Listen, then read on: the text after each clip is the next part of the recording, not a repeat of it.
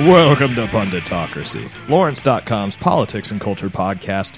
I'm Gavin, and this week's filthy and furious episode is in conjunction with Liberty Hall's free screening of the documentary American Hardcore on Saturday, February 24th. We speak with Stephen Blush, author of American Hardcore, A Tribal History, and director Paul Rachman, who adapted the book for film, about the 80s underground music scene.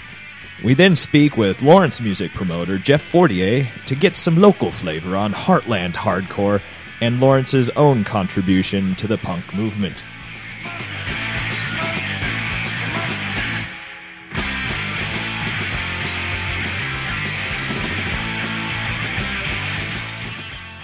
Stephen Blush, author of American Hardcore, A Tribal History, and Paul Rachman, director of the film version of this book.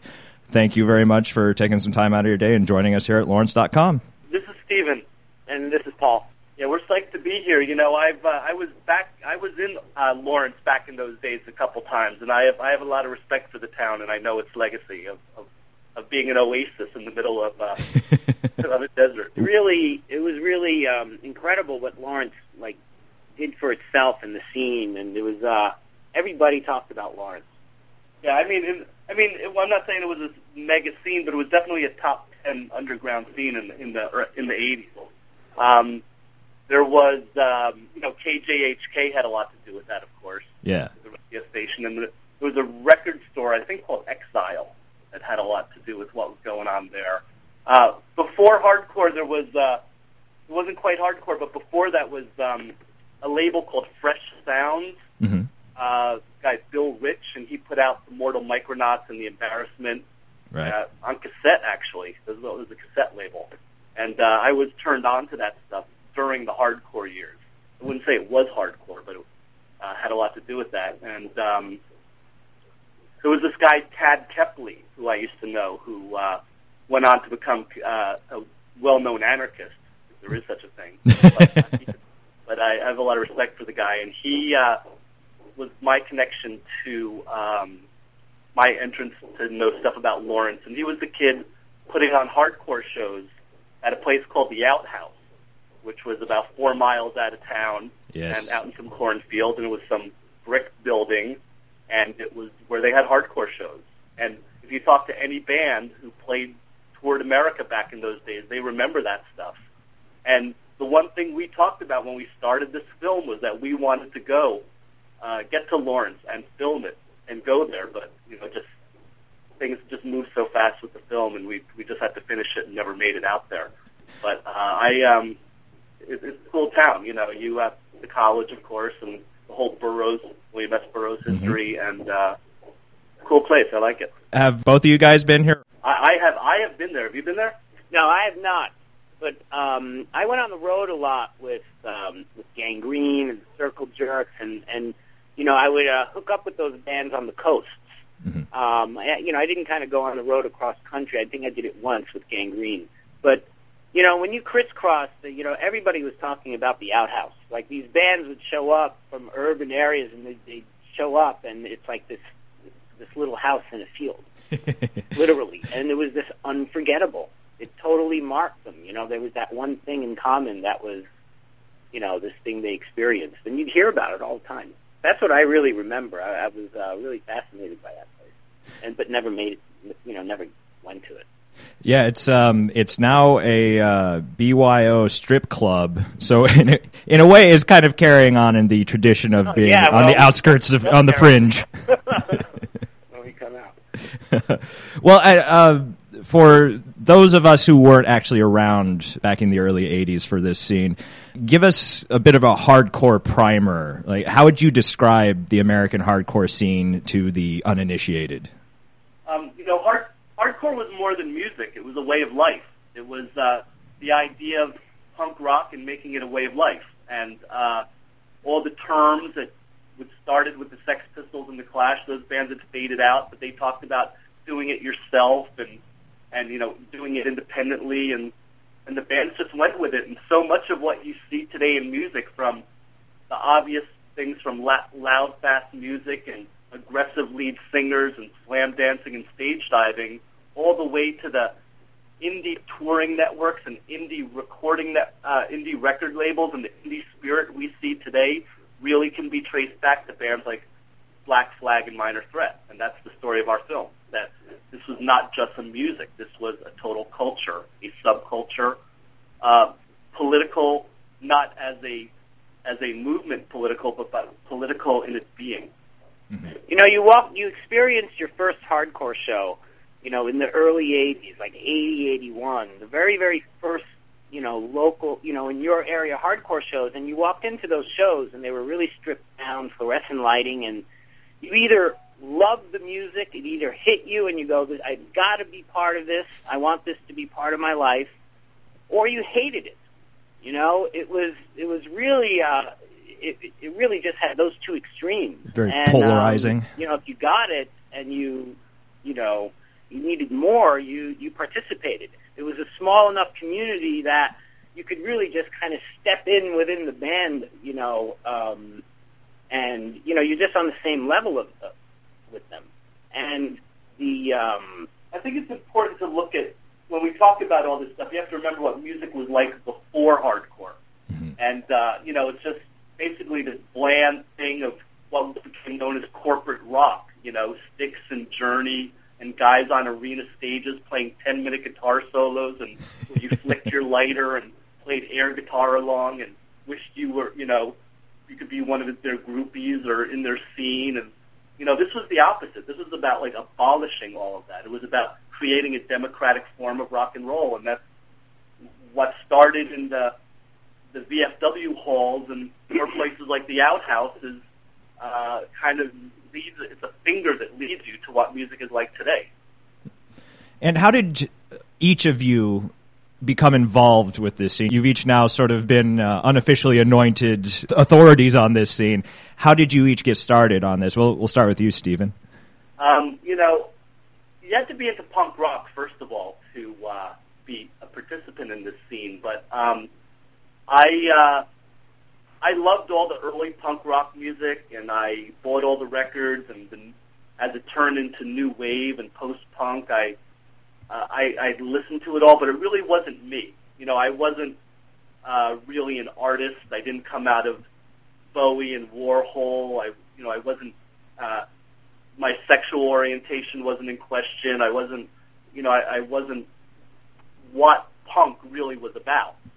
I just dug the music, and I would go to all the shows in New York, and as I moved into D.C., and I think all of us, as far as getting into hardcore, have our, that moment where it kind of changes your life, where you are a different person afterwards, like Paul was saying before.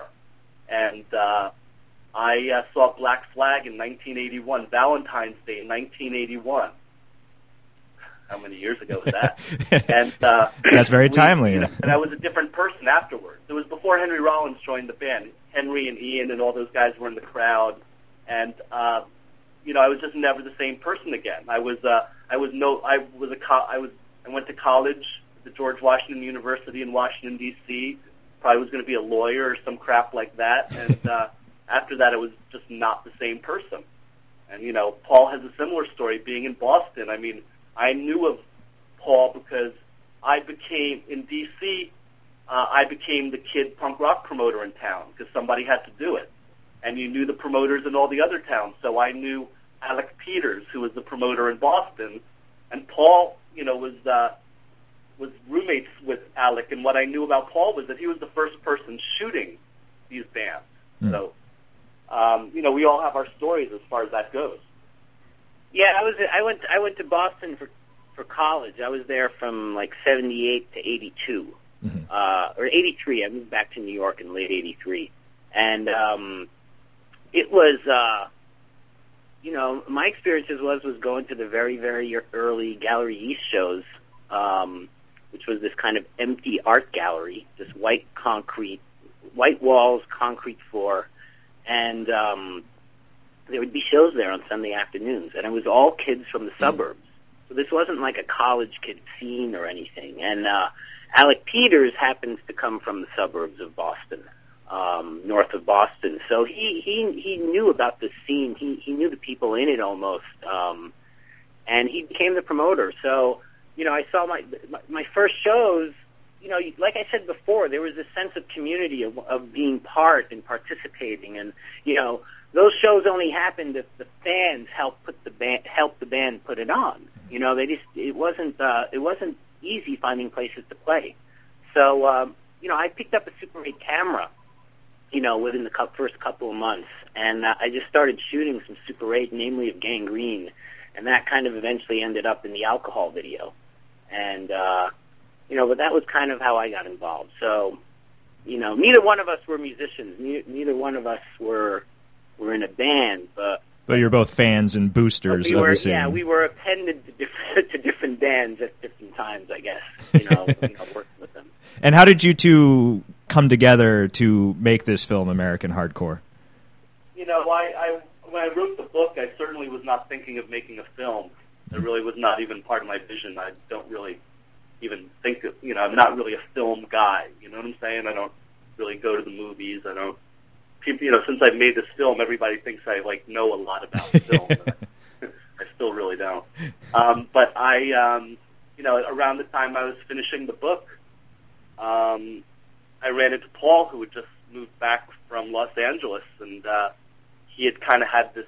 He hit me with the idea, and Paul comes from this underground, the same scene, the same ethics, the same way of life, the same way of looking at the world, and he had been in Hollywood making great videos.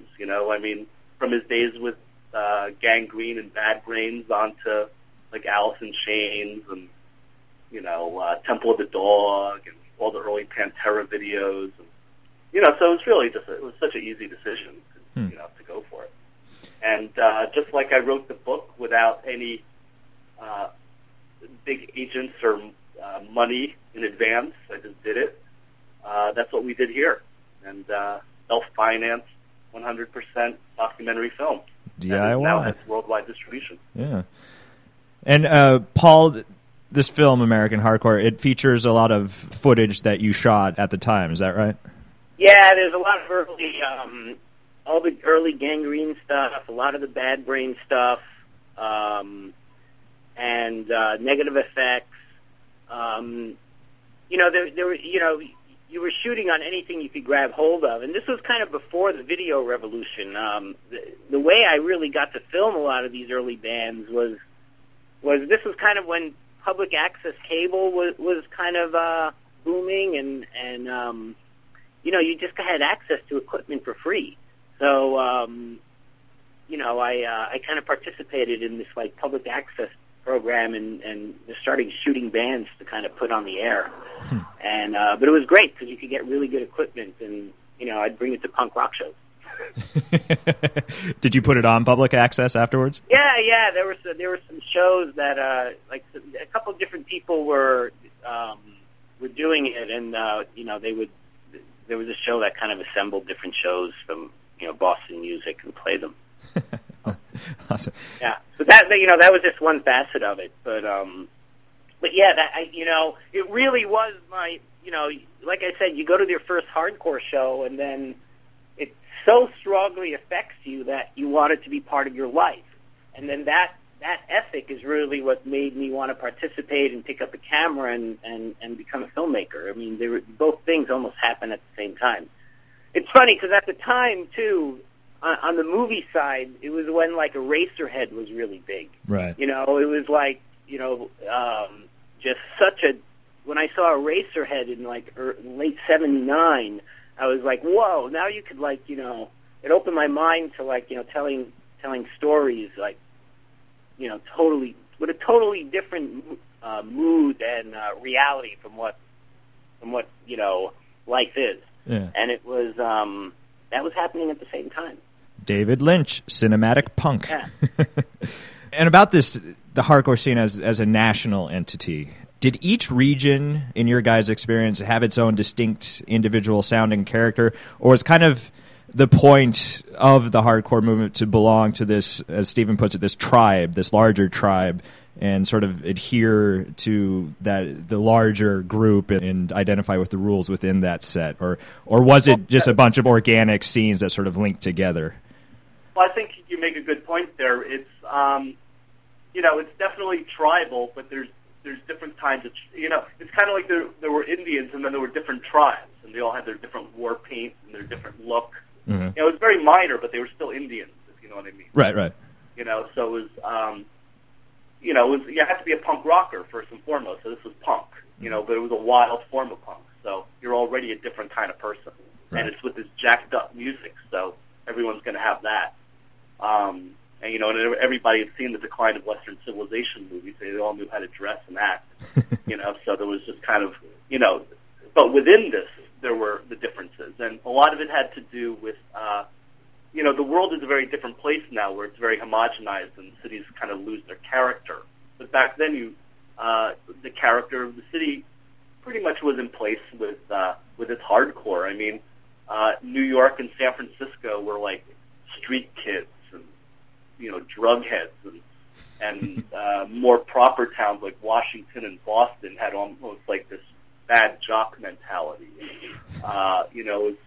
And I remember, you'd go and drive into Reno, and all those guys would have like war paint under their eyes, literally, or similar to how a football player has, right? Charcoal. So, and in Orange County, they wore spurs on their boots, which is where all that stuff started. So there were different inklings and styles, and the musics were different, not like radically different, and bands in certain cities obviously sounded alike, but there was a certain flavor that came with the attitude. That's what it was. And did you notice any regional distinctions, Paul? Oh, absolutely. I mean, just the Northeast was pretty intense because, like Steven said, you had New York in the middle, and you had Boston to the north and D.C. to the south, and those kids were assholes. When I think of a lot of the Boston hardcore bands back then, and how they would come to New York with this whole like Boston united front, and it was just, the New York kids were like, running away from Puerto Ricans, chasing them all the time, wanting to kill them. So it was an interesting kind of rivalry that you had. And then you had Philly too, what was Philly like? Well, Philly was very much like New York or San Francisco. It was very urban, kind of. But the thing about Philadelphia, Philadelphia was actually a town where bands would go play and scenes would show up. So in other words, Philly's a really good example of what you're talking about. Like a big show would be in Philly, and you'd have the D.C. kids show up, and you'd have some New York kids show up, and maybe some Boston people would show up, and there you would see the difference. So like it was when you would go into those kind of situations that you could, it's almost like rival gangs or sports teams, depending on how you want to look at it. And sometimes it did come to violence from together. So I think the thing was that violence was kind of part of it, just because you were just so pissed and alienated about everything. Mm-hmm. But and there was a lot of violence that comes with young men in groups. It was a very masculine scene, wasn't it? Yeah, but it was very pure and very smart in its way, because you could say, hardcore is a bunch of thugs, but the biggest guys in hardcore were Henry Rollins and Ian MacKaye. Mm-hmm. Are you going to call them thugs? They're not. They're very erudite men. And that's what was going on in hardcore. You weren't just a knucklehead. You were a knucklehead, but you were driven. Moved by what was going on, what was fucked up in the world. So that's what it was a alienated youth that found a lot of aggression. But who's kidding who? The music was called slam dancing. And that's what the style was. I mean, that's what you did at a show. So I find it troubling when I talk to a lot of my peers, and they want to say that there was no violence, in their scene. I don't know what they're talking about, because sort of a whitewashing of history. Violence just outside and inside. So and not like you were going to get to a fist fight for like stepping on somebody's toes, but you absolutely, if you crossed some line, like did something wrong to someone on a dance floor, or had a problem with a guy who knew a crew, you were definitely in trouble. And speaking of this hostility that seemed to be inherent in the music, do you think that it was a reflection of the political times in the early 80s? Was it consciously that, or was it just sort of a sublimation of what was happening in national and international politics being channeled into this music? I think it was an articulation of all these, the 60s held such great promise of how the world was going to evolve, right? And it was just, there was the hippies and there was all this positive movement. And, by the end, there's like the humiliation of the time of, Nixon going under and then Jimmy Carter's years. And then, Reagan comes into power and we're all coming of age at that time. And it just seemed like it was all over, Mm-hmm. And we were right, but we were just 20 years too early in our analysis. The world that we see that we saw in the early 80s is actually the world that people are complaining about now. You were doom prophets. Well, there's a certain segment of the population that is, in tune with what's really going on, and a lot of them go towards music. Mm-hmm. And I think that's kind of been the case. I'm not a great historian, but I know certainly back to Bob Dylan and to the folk singers,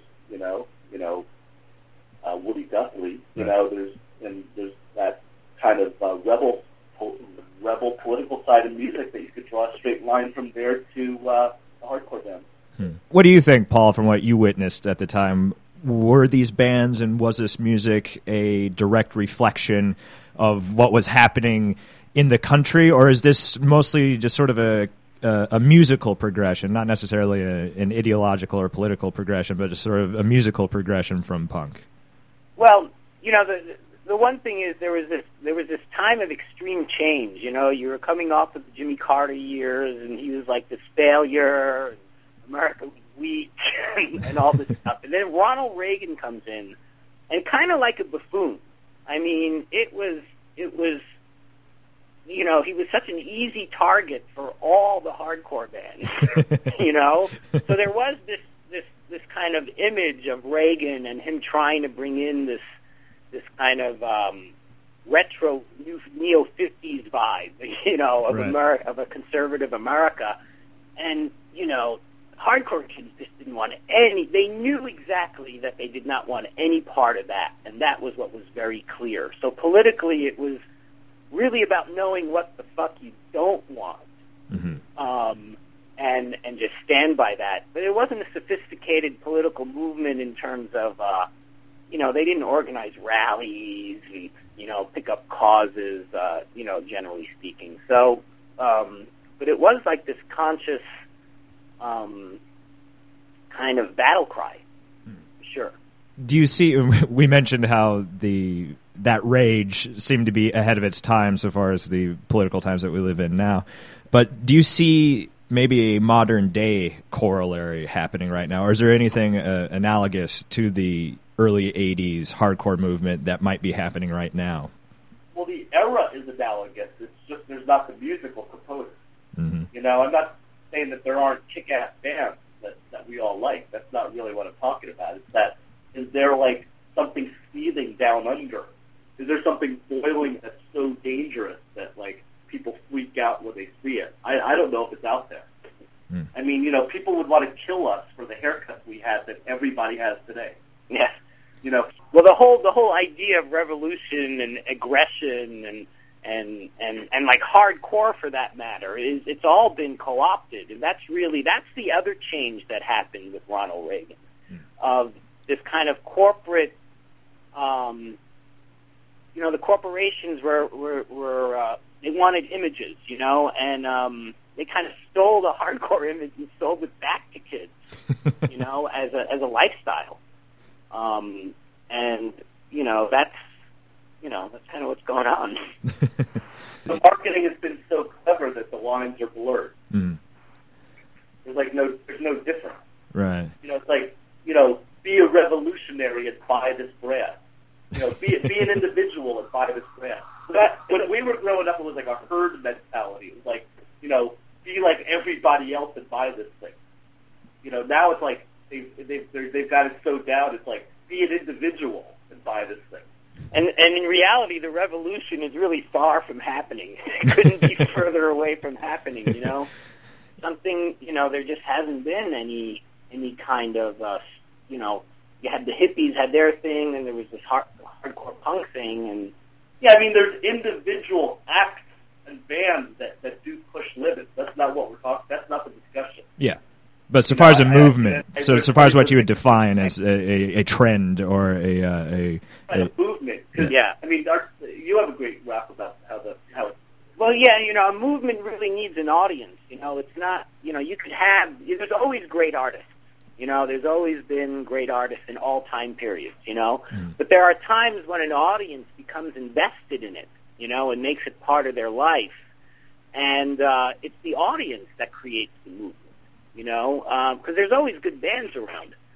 So, I think the mood of the audience right now just isn't, back then you had Ronald Reagan coming in, you had this aggressive music, and you had this intense, willing to participate audience that just spread nationally, as the bands toured, and it became this single voice that was completely underground. Playing in basements and all that, and it's the audience that does that. And I think you really you have intense bands, but you don't have the intense audience. It's just kind of more. It's much more unfocused out there. Do you think that maybe the internet might be playing a part in that? Because back in the early '80s, there was no real social networking sort of scene. So the only outlet you had back then was going to these clubs and seeing these bands and feeling like you're part of this scene. But now that we have the internet, everybody can log on and communicate with one another and just sort of use that as an outlet for their frustrations and rage. Oh, it certainly has. MySpace and time on the web, and it's not as personal. You'd go to a show and somebody would hand you a flyer that they made with their own hands. Right. And you were you became a participant. When you're with other people, you participate. Mm-hmm. When you're on the internet, you're really not participating the same way. It's like literally like the fan leads. Like guys would write every single line in it. This is before typesetting or any of that kind of stuff. And, it was just, everybody was just so invested. It wasn't something you just turned off and, went back to your 9 to 5. Like, you just couldn't go. You were like, you had crossed this line, you were part of an underground. And I think that's what, our film, we're talking a lot about, us and all that. This film is our tribute to the pioneers of hardcore. Right. You know what I'm saying? It's like those guys are the heroes.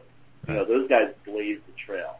I did a couple of van tours across the country in the early '80s. Let me tell you, they were like intense, like really, really crazy and scary, and you didn't know where you would be, you would get some nights. But I wouldn't, it's because of like Black Flag and the Bad Brains and Minor Threat that we're talking about this. These are the guys who blazed the trail. All this thing about the underground touring network that I'm sure brings bands regularly to Lawrence started with those van tours, and this is our homage to those guys. They're our heroes. Is your film American Hardcore? Is it just a tribute, or are you trying to maybe recapture that era and maybe inspire people with it? Oh yeah, we the point. The film was really this the vision for the film was to go out and we had these 1-hour conversations with these people. Really, we really let them speak their mind, and I think that we got a certain honesty where we chose to, let the story be told by them in the first person, and no narration and no expert opinions, and just keep it really raw and true from the people who created the music and were in the bands. And we really carved the story out of all those interviews. So that was really, one of the important decisions we made in making the film. And likewise, as this is a tribute, Lincoln, I think was the word that you used for it. It is also, these bands were. This was more than music, and that's what it was really all about to us. These bands really changed the world, and they were. And we don't talk today about the bands that sold a zillion records back in 1982. We laugh at them. But the bands who we, are talking about are these bands, and they deserve their due. And what do you think, in closing, what do you think is the final legacy of this hardcore movement? Are there elements of it still alive and in play today, or was this just a very unique moment in time that may never be recaptured again? It's a totally different. I think I talked before about how hardcore was. It changed music. From the style that music is today, loud, fast, aggressive, guys with, shaved heads and tattoos and piercings and slam dancing and stage diving. That didn't exist before 1980. It did not, in terms of rock and roll. But the most important part is how it did change the world. These bands were touring the world. They were pioneers, and they laid the trail for everything that is now called indie and alternative. The whole culture comes back to these labels like SST and Discord, and that's the legacy. This was more than music. It was a way of life. What would you add to that, Paul? Well, it's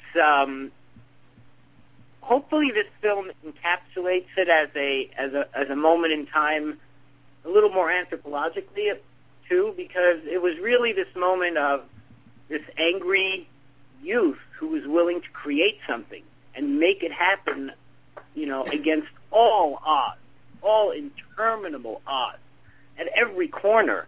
But you just keep on going, and you're determined, and you work hard. All these bands really worked very, very, very hard to achieve this. And, hopefully, kids today can be inspired by that, and because you kind of walk out of the, you get a feeling a little bit in the film that, where is the angry youth today like that? It's not really around. So, those are my last few thoughts. Great. Yeah, it's a testament to the power of youth, and it's a shout out to kids that you can change your world. Look, these bands, like Paul was saying, these bands did it with nothing.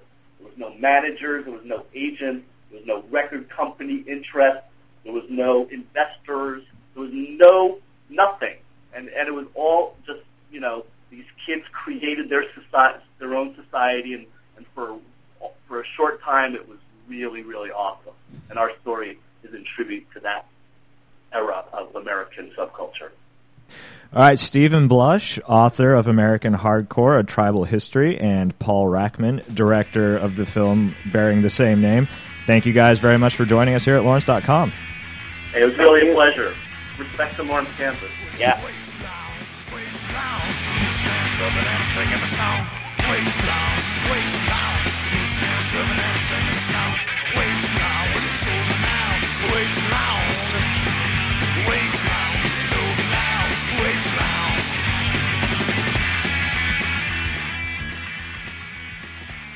Jeff Fortier, local Lawrence music promoter. Thank you very much for joining us here at Lawrence.com. Happy to be here. And we're you guys got a palace in this. I know you're in the heart of the media empire. I'm ready for some fresh fruit and a glass of wine and some belly dancers. The swag basket will be coming later. Bring it's just the like the swag Oscars. basket on.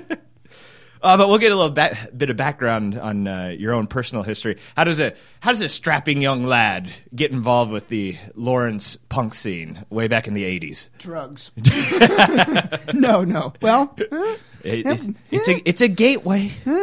I don't know. I grew up in the New York hardcore scene back out east. I was born in Waterbury, Connecticut, and I grew up, at the ripe age of got going to shows when I was 13, and my dad was pretty cool. He basically let me do whatever I wanted to do as long as I got B's.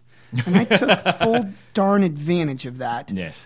And I was one of a couple of people on my street that was into metal and kind of progressed into becoming a Suicidal Tendencies and Corrosion of Conformity fan. And next thing you know, I was 15 years old going to all these punk rock shows, and I got my car when I was 16. Boy, you should have. Which, by the way, I paid for by doing my paper route. I had 3. Kind of weird. And you were maintaining a solid B average. Good Lord. And industrious young lad. And every Sunday I would go to New York to go see the hardcore shows at CB's on Sunday afternoons at 3 o'clock. And it was great because, you'd leave at 11, you'd get there at 1, you'd hit Ray's Pizza, you'd hit the little liquor store across the street, which of course served us, which was fantastic. And New York state of mind. Back then, there wasn't a lot of place to buy records, so we'd go record shopping. We'd catch the show at 3. The show would be over at 6. We'd be back in Waterbury at 7:15, and I'd have had a full day in New York City, threw down, chased girls, saw a show, bought records, ate pizza, and drank beer. It's the Horatio Alger American story. It was a great life, and ended up at 17. I decided that I wanted to try and go to one of the more expensive culinary colleges, and I couldn't afford to do it, so I did 2 years in the United States Army. And I enrolled in a program called the College Fund, which gave me $17,000 for 2 years. So I only had to go for 2 years, and I got stationed at Fort Riley, Kansas. And you'll be happy to know that when I found out I got stationed, I cried on the spot. And you'll be happy to know also that 13 weeks of basic with no day off did not hammer me. But finding out that I was going to Kansas really did. And I ended up being in Kansas for about 2 weeks, and I ran into some guy in Manhattan, Kansas, this cat, John Noonan, who proceeded to tell me all about the outhouse. And so right off the bat, I started going out to the outhouse. I want to say it was January of 88. And I started coming to shows. I think Dag Nasty was the first show that I saw at the outhouse. And the funny thing is I had seen them at CB's like 6 months earlier on a Sunday afternoon. It was and I saw them at another club called the Anthrax in Hartford. That was in Norwalk before that. And so I don't know. I knew a bunch of people from out east and had some contacts with some bands, and there really wasn't anyone doing those kind of shows. And I became involved in the outhouse in kind of a security, stagehand, helping out kind of way. And then I bought a couple shows, and I wasn't a big partier, so I was saving all my money while I was in the Army, which became a useful tool when you want to do shows. Right. And so you're doing all this while you're stationed at Fort Riley. Yeah, and I actually started to bring a couple shows to the outhouse, and there were 4 of us that started to produce events at the outhouse, and I guess you can say that's kind of how things started to happen for me doing shows, so to speak. And for those who weren't around at the time, describe the outhouse. How would you best put into words that particular and unique Lawrence institution? Well, it was a unique era, first off. Back then, no one really... mainstream America just didn't get it. That was back in the day. In the late 80s, even in the early 80s. Lawrence always had a big punk rock scene, so there was always a base. Same with Kansas City. But the interesting thing was that it was never really accepted by the mainstream. So, you could get into a fight just walking down Tennessee Street on a Friday night, and that was actually kind of the norm. People threw beer cans at you. You can always count on...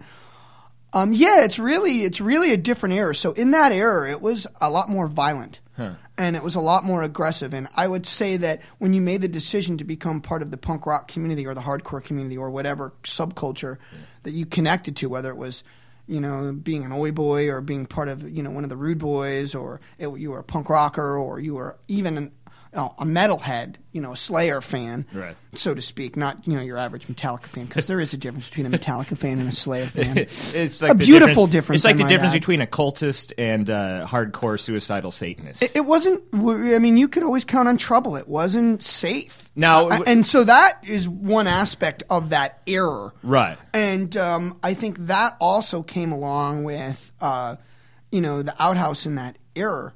I mean, it was really aggressive. I mean, a lot of those shows were intense. I mean, the punk rock shows were never bad, but there was at that era a group of skinheads that some of which were really aggressive. Right. I mean, I was down with all those people. I knew almost all of them, and they weren't necessarily like neo-Nazi skinheads. No, there wasn't that scene. I mean, at all. I mean, they were just aggressive, and that added an element. And the Outhouse was aggressive as it was. I mean, whether it was the metal shows that you went to, or the punk rock shows, or the hardcore shows, there was a lot of different subcultures that the Outhouse became home to. I mean, there was an era there where the Outhouse was mainly a punk rock venue, and I think over time that changed, mainly because there wasn't as many punk rock bands touring, and you got to pay the bills somehow. So.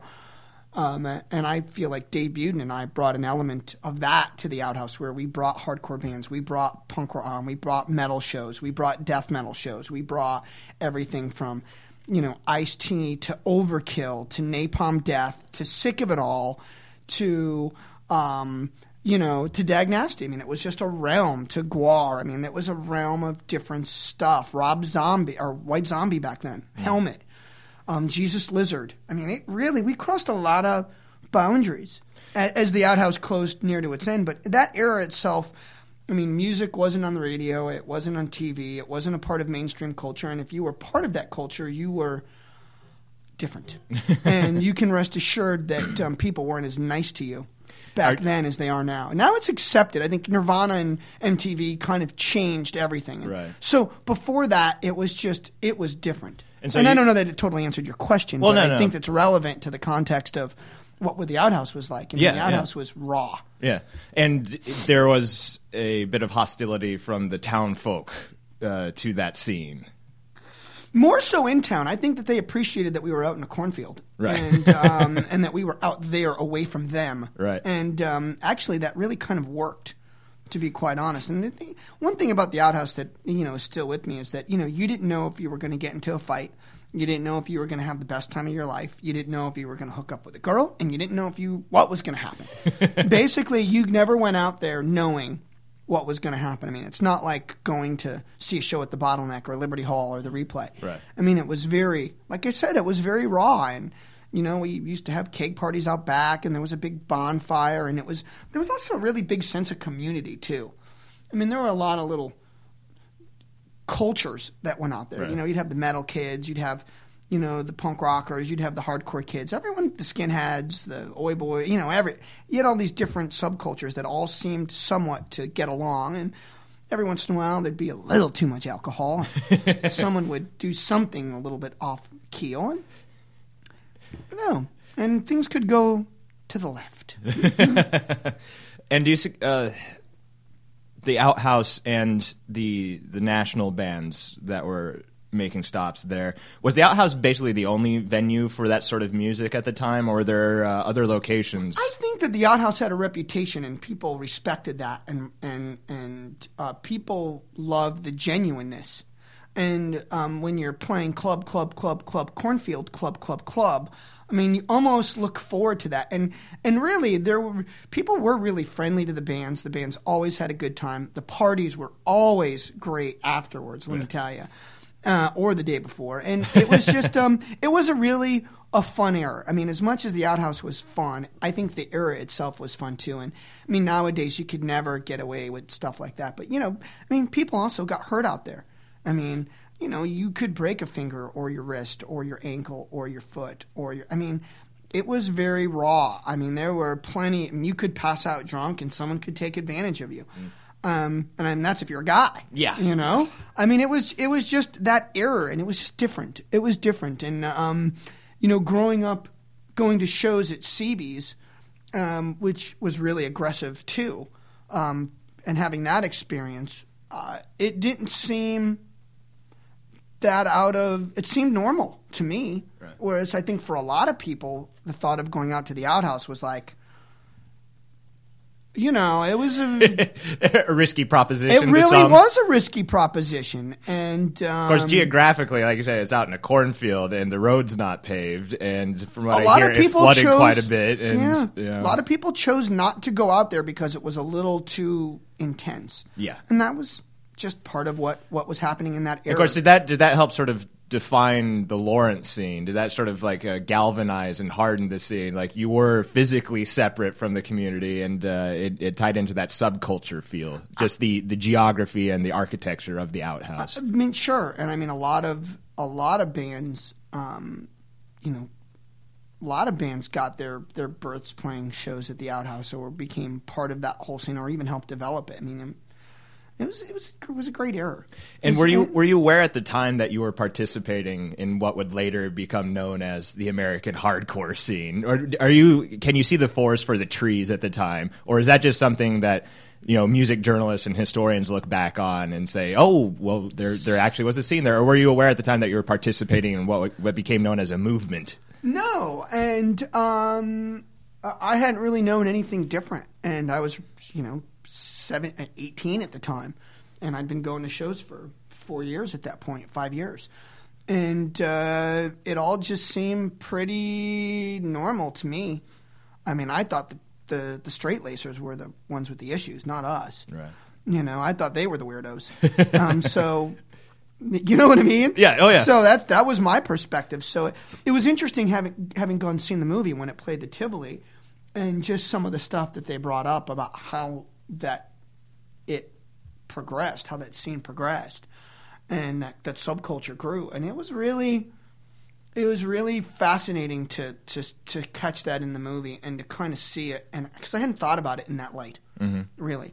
I just thought about from the just growing up in music and being a part of music culture and being part of so many genres. I mean, I like metal, I like punk rock, I was a fan of hardcore, I like all the indie rock stuff. I loved all the stuff that Jesus Lizard was doing back then, and that whole sub pop movement, and totally dug everything that happened, with Nirvana, and and continuing still. Yeah. So at some point, you're not just a hardcore kid; you become a music fan, and progression. And that just seems that's sort of the problem with defining a scene, is that it's kind of useful for historians and music aficionados when they're cataloging their records and stuff, but it just seems like there's a continuum of music, and it's kind of hard to limit it. But it seems to be more about a specific era than a movement. And to add to that, what's really interesting about what you're saying, which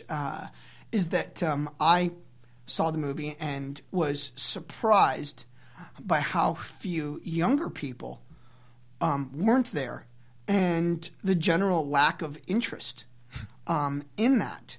You mean at the time, no, just seeing today? Seeing the movie, okay. And just talking to a couple people, I'm like, oh, I didn't really dig that, or that was that, and to me, the Bad Brains are forever. Minor Threat is forever. We both played at the outhouse. Fugazi played the outhouse. I don't believe Minor Threat did, to my knowledge. Yeah. But Fugazi did, and Bad Brains did, and at some point, for some of the kids, it wasn't, and for a lot of people, it's not about the music. And it's interesting because over time, you look back and as years go by, and you still associate yourself with some of the same people, or you see people from way back then, and there's just two kinds of people: the kind of people that were music fans and the kind of people that weren't. It's the kind of people that grew up in that era, and that's what they did when they were kids, and moved on, and the kind of people who never lost that part about themselves. And it was amazing how many of the old school. Oh, I hate that word. I like that word. Go on, it's a term of respect. Was at the movie the first night, and it really was for a lot of people. It was a really special time, right. And whether it was because of their youth or because that they were a music fan and they caught something. The same way I think a lot of people think about how they caught Nirvana at the Union Ballroom. Well, just as an FYI, Nirvana played the Outhouse. I was going to ask. That's sort of apocryphal. 24/7 Spies at the Outhouse, and I think that was one of the things just to talk about the Outhouse again for a quick second, that I really, really now can look back on with a lot of happiness. Is that no, not so much that I was there, but that it went from being so punk rock to being everything. Right. And in its last days, it did what it was.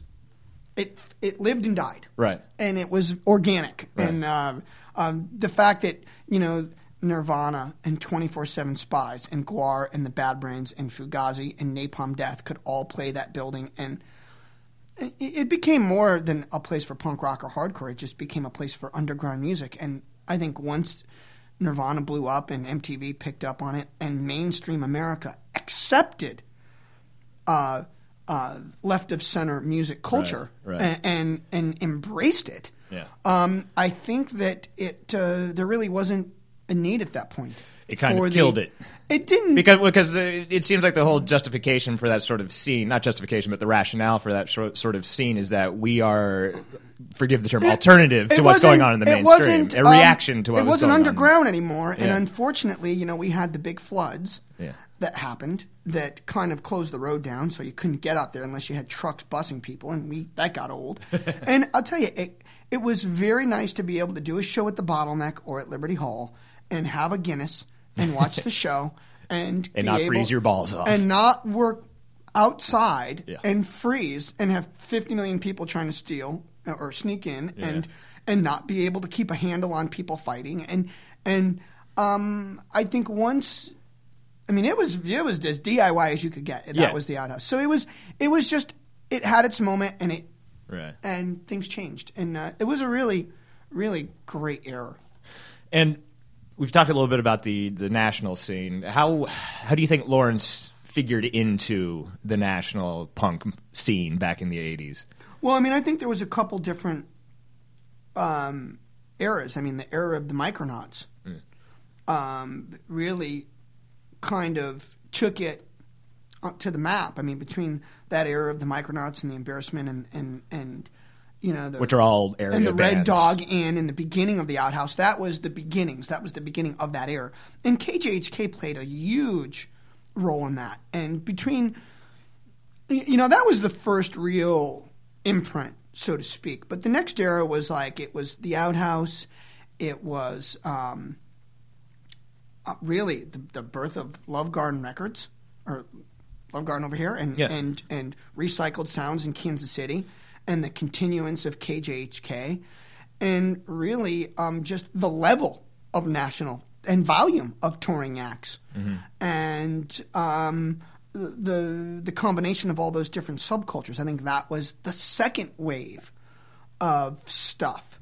I think the first wave really had the local band element with the Embarrassment and the Micronauts, and I think the second wave really was about the record stores and the camaraderie and the Outhouse sort itself. of self-promoting the scene. Right. The Outhouse was really kind of a core part of it, whereas the first wave, I don't think that it was. I think it was the local bands and the and then the combination of the two. I think at that era, though, the second wave with the Outhouse, I think some of the older community were like, they felt the younger people were maybe a little too aggressive and almost at times kind of disrespectful and aggressive. And that's not to say at that point, some of the people who had hung out there 4 or 5 years didn't go out there, but they chose when they go out there. Do you think, as someone who likes the Mortal Micronauts going to really want to go out and see Napalm Death and Sick of It All? The answer to that is no. Are they going to go out there and see the Bad Brains? Yes. Are they going to go out there and see Dag Nasty? Yeah. Are they going to go out there and see Gwar? Maybe. Are they going out there to see Rob Zombie? No.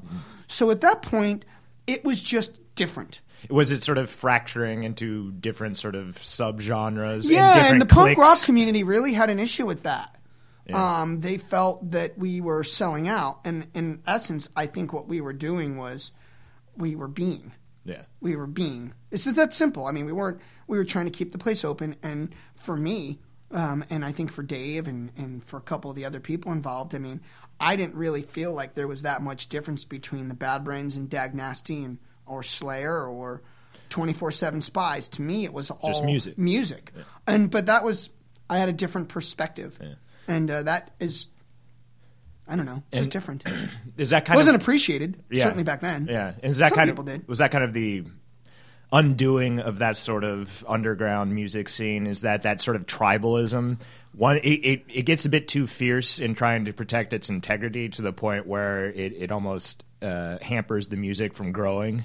Well, and I think everyone would have a different definition of what growth is. Growing older, the music progressing, the band trying to make money and make a living, families and kids. I mean, there are just so many things that become part of that one statement that, depending on which member of the band or which era you were part of or how old you were or whether you were really part of that scene until you were 30 versus being a part of that scene until you were 20.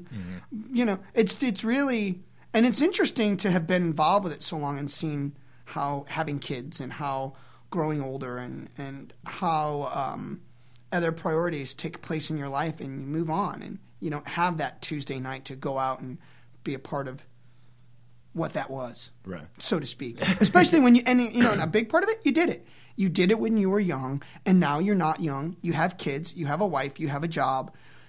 You'll catch a show and it makes sense for you and when your heart's in it. Right. And I think that's okay. I think that's just part of it.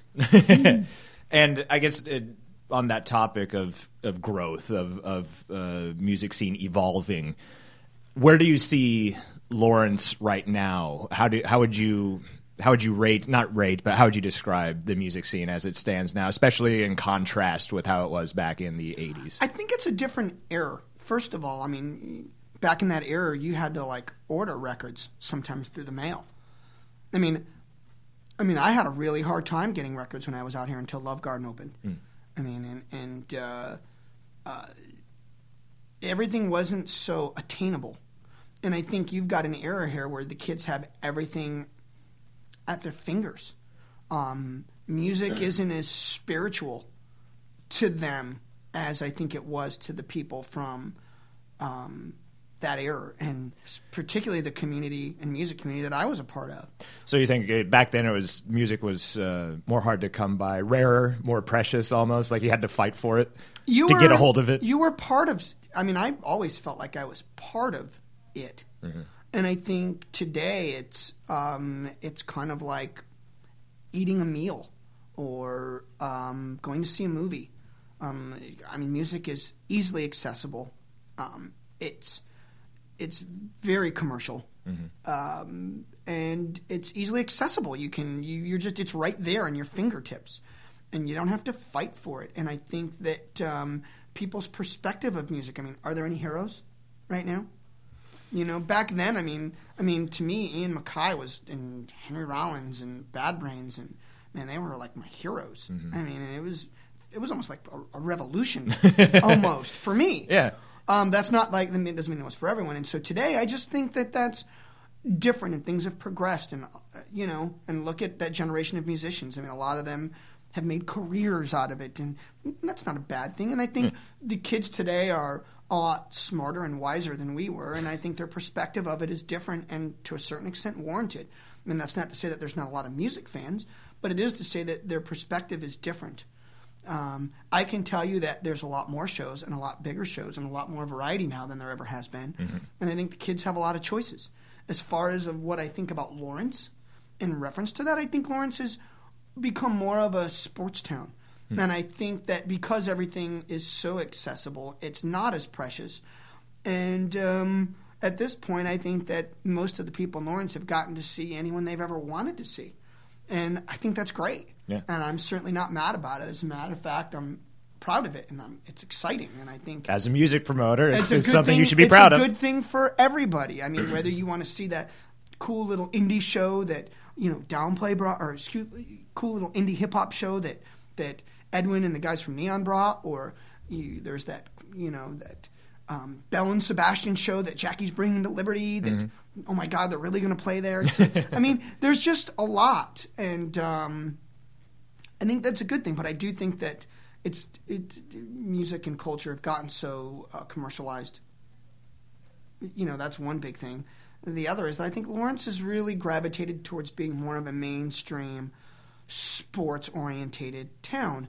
And I think that the music and the arts are unfortunately becoming less important to the community, less appreciated. Mm-hmm. And I think that is obvious by watching and seeing what's happening within not only the art community, but within the music community in Lawrence.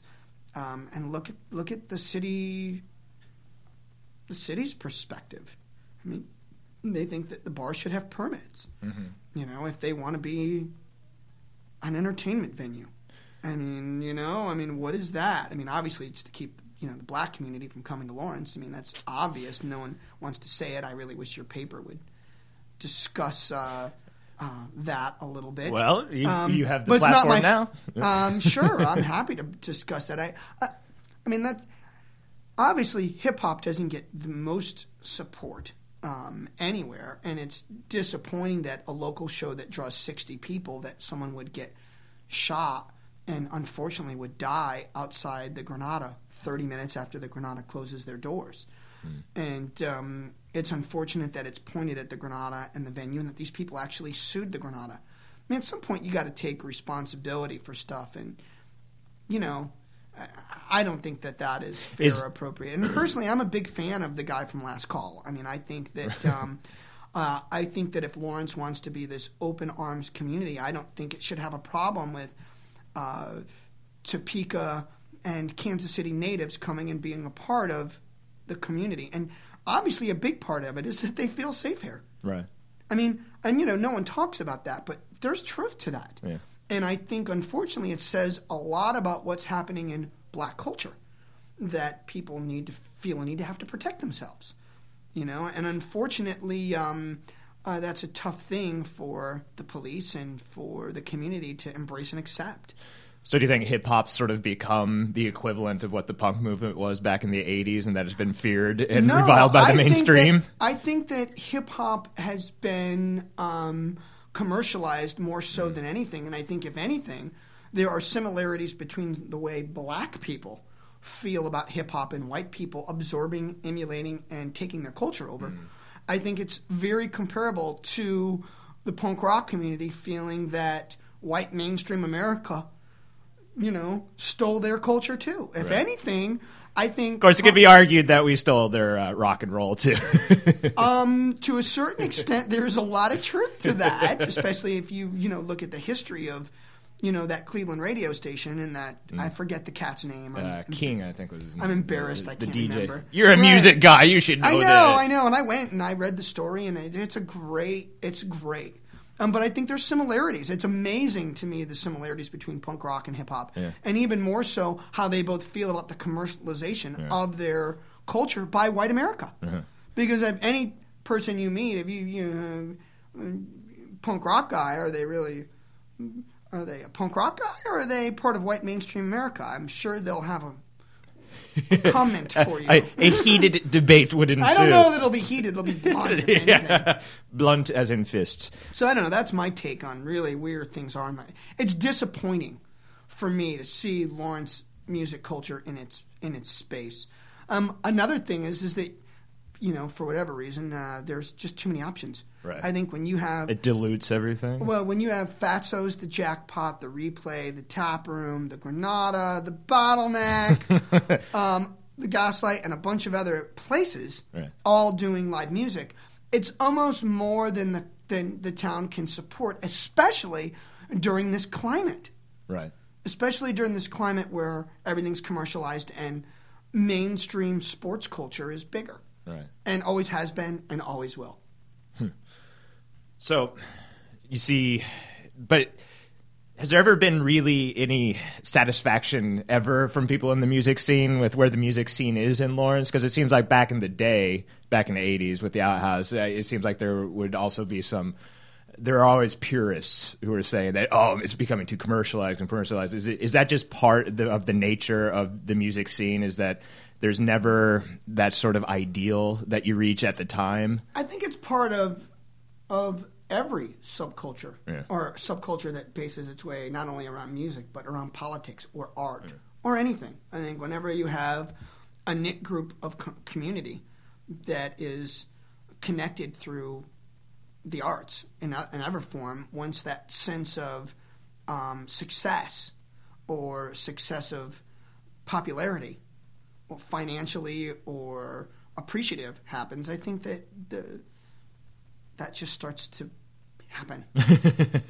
and new cultures and new movements and new foundations are built because of that. So it's all part of it. Right. And you were talking about the lack of heroes anymore, and sort of the almost spiritual element to it. But what about the political element? A lot of people have looked at the 80s hardcore scene as sort of being a reaction to Reagan-era politics and in the middle of the Cold War. Maybe not like a conscious, reaction to a specific policy, but just the political climate and environment. How much do you think that had an effect back in the 80s, and do you see anything similar happening now? Well, it was different. Like I said, back then it was different. I mean, when you had a mohawk or you had a bald head or you were different, whether you were a Morrissey or whether you were a Smiths fan and you liked The Cure, or whether you were a Slayer fan, or whether you were a fan of the Bad Brains and Agnostic Front, or any of those different genres of culture, you had a connection. You were different. And I think the politics were... Everyone felt that, regardless of the genres that you were in. And I think that, like I said, it wasn't safe back then, regardless of what subculture you were part of, because you were outside the norm of mainstream society. And I think that that's different today. Mm-hmm. As far as the political aspects, well, you had a reason to be political. You were the enemy. Yeah. I think in so far today, the politics are a little bit different, obviously, with the anti-war movement and with the continuance of loss of our rights and a more conservative environment and a more religious environment. And even one that's... I mean, our society is getting more tolerant. I mean, a lot of people don't want to accept that, but I think there's truth to that. I think it's becoming a more tolerant society. I think the avenues have changed. And, I mean, right now, obviously, the Dixie Chicks just won a big award. Mm-hmm. A lot of politics there. Mm-hmm. Some would say that was pretty punk rock of them to do. I think the politics are still a big part of it, but I think that... the liberal perspective isn't always a tag that people want, but I think that as far as the anti-war movement goes and the politics behind that, I think that there's something to be said there. It does influence, you think, the music that's happening now? I think it's influencing music as a whole, not just underground music. And at this point, what is really underground? Right. I mean, 96.5 The Buzz is all over every new act that comes up and is perpetuating and opening the door for a lot of different acts. And do you dislike the commercialization via radio, or is really the enemy the internet, which allows you to get anything that you want whenever you want it? And where does MySpace fit into this? MySpace has become a new home of music, and it's unique, and it's different. Does the internet and social networking sites like MySpace, does that sort of break down the barriers that used to exist and it makes... or create new ones? It's too early to tell. I mean, it's in its early Just such a unique stages. Beast. Yeah. I mean, and the fusion of technology with culture is fascinating to me, and it's even going to change more so as time goes on and as we become more... an advanced society, and we become more in tune with people around the world. I mean, the barriers are being broken down, and you can battle a kid from Japan on your little handheld video game. Right. I mean, there are no rules, and I don't think there's going to be for a long time coming. And I think where we're going technologically is is really astounding. And if you pay attention and if you're keen to what's going to happen over the next 25 or 30 years with technology and the rate and growth of what that is, I mean, do you really think they'll be printing papers in 5 years? Maybe as a throwback, as a niche market. And will you really need to look at a device to read one? Mm-hmm. Think about that. I'm not even going to, Yeah, we're getting into David Cronenberg territory. What does all that mean? And are you going to define yourself by the kind of music you listen to? And what you believe. Unless they're, even if they're connected. Boy, these are unique, interesting questions. Yeah, and that actually is a pretty good segue for sort of the closing question is, what do you think the legacy of the hardcore punk music scene is from the 80s, and how do you see that legacy playing out today? Boy, that's a big question, I know, but need to smoke a bowl. Wow. Gee. The legacy of that era was that anything can happen, and that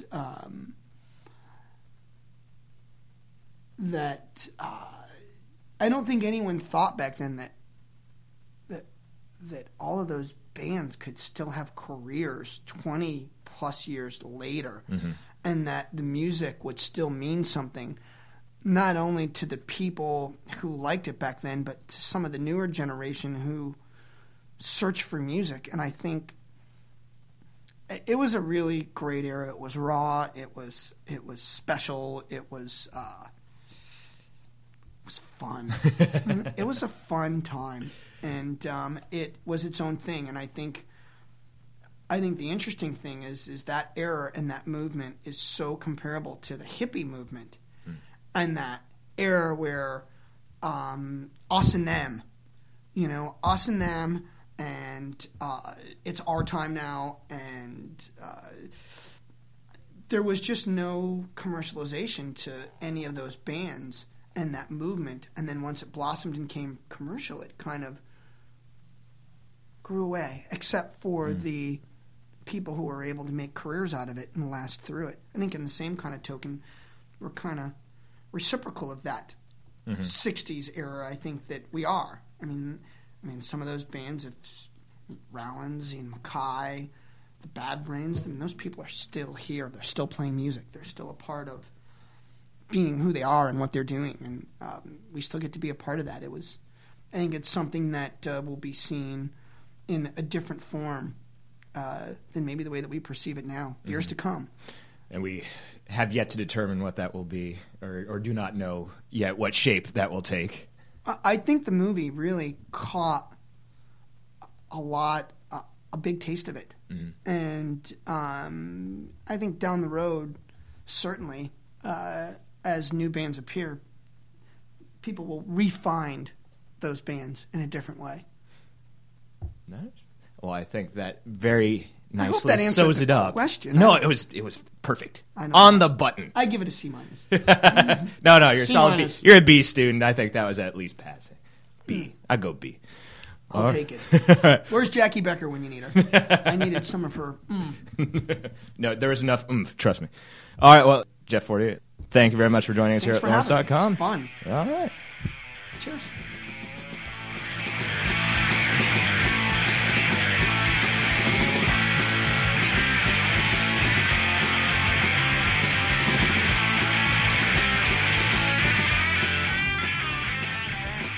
I would like to once again thank our guests, Stephen Blush, author of American Hardcore, Paul Rackman, director of American Hardcore, and Jeff Fortier, Lawrence music promoter. We urge everyone to go see American Hardcore at Liberty Hall's free screening on February 24th, and we also urge you to email us at poundingthepundit@yahoo.com, leave comments at lawrence.com, and join the movement at www.myspace.com/punditocracy. This has been Gavin, and I hope this installment of Punditocracy has been as much of a delightful gob in the mouth and punch in the face for you as it has been for me. Bye-bye.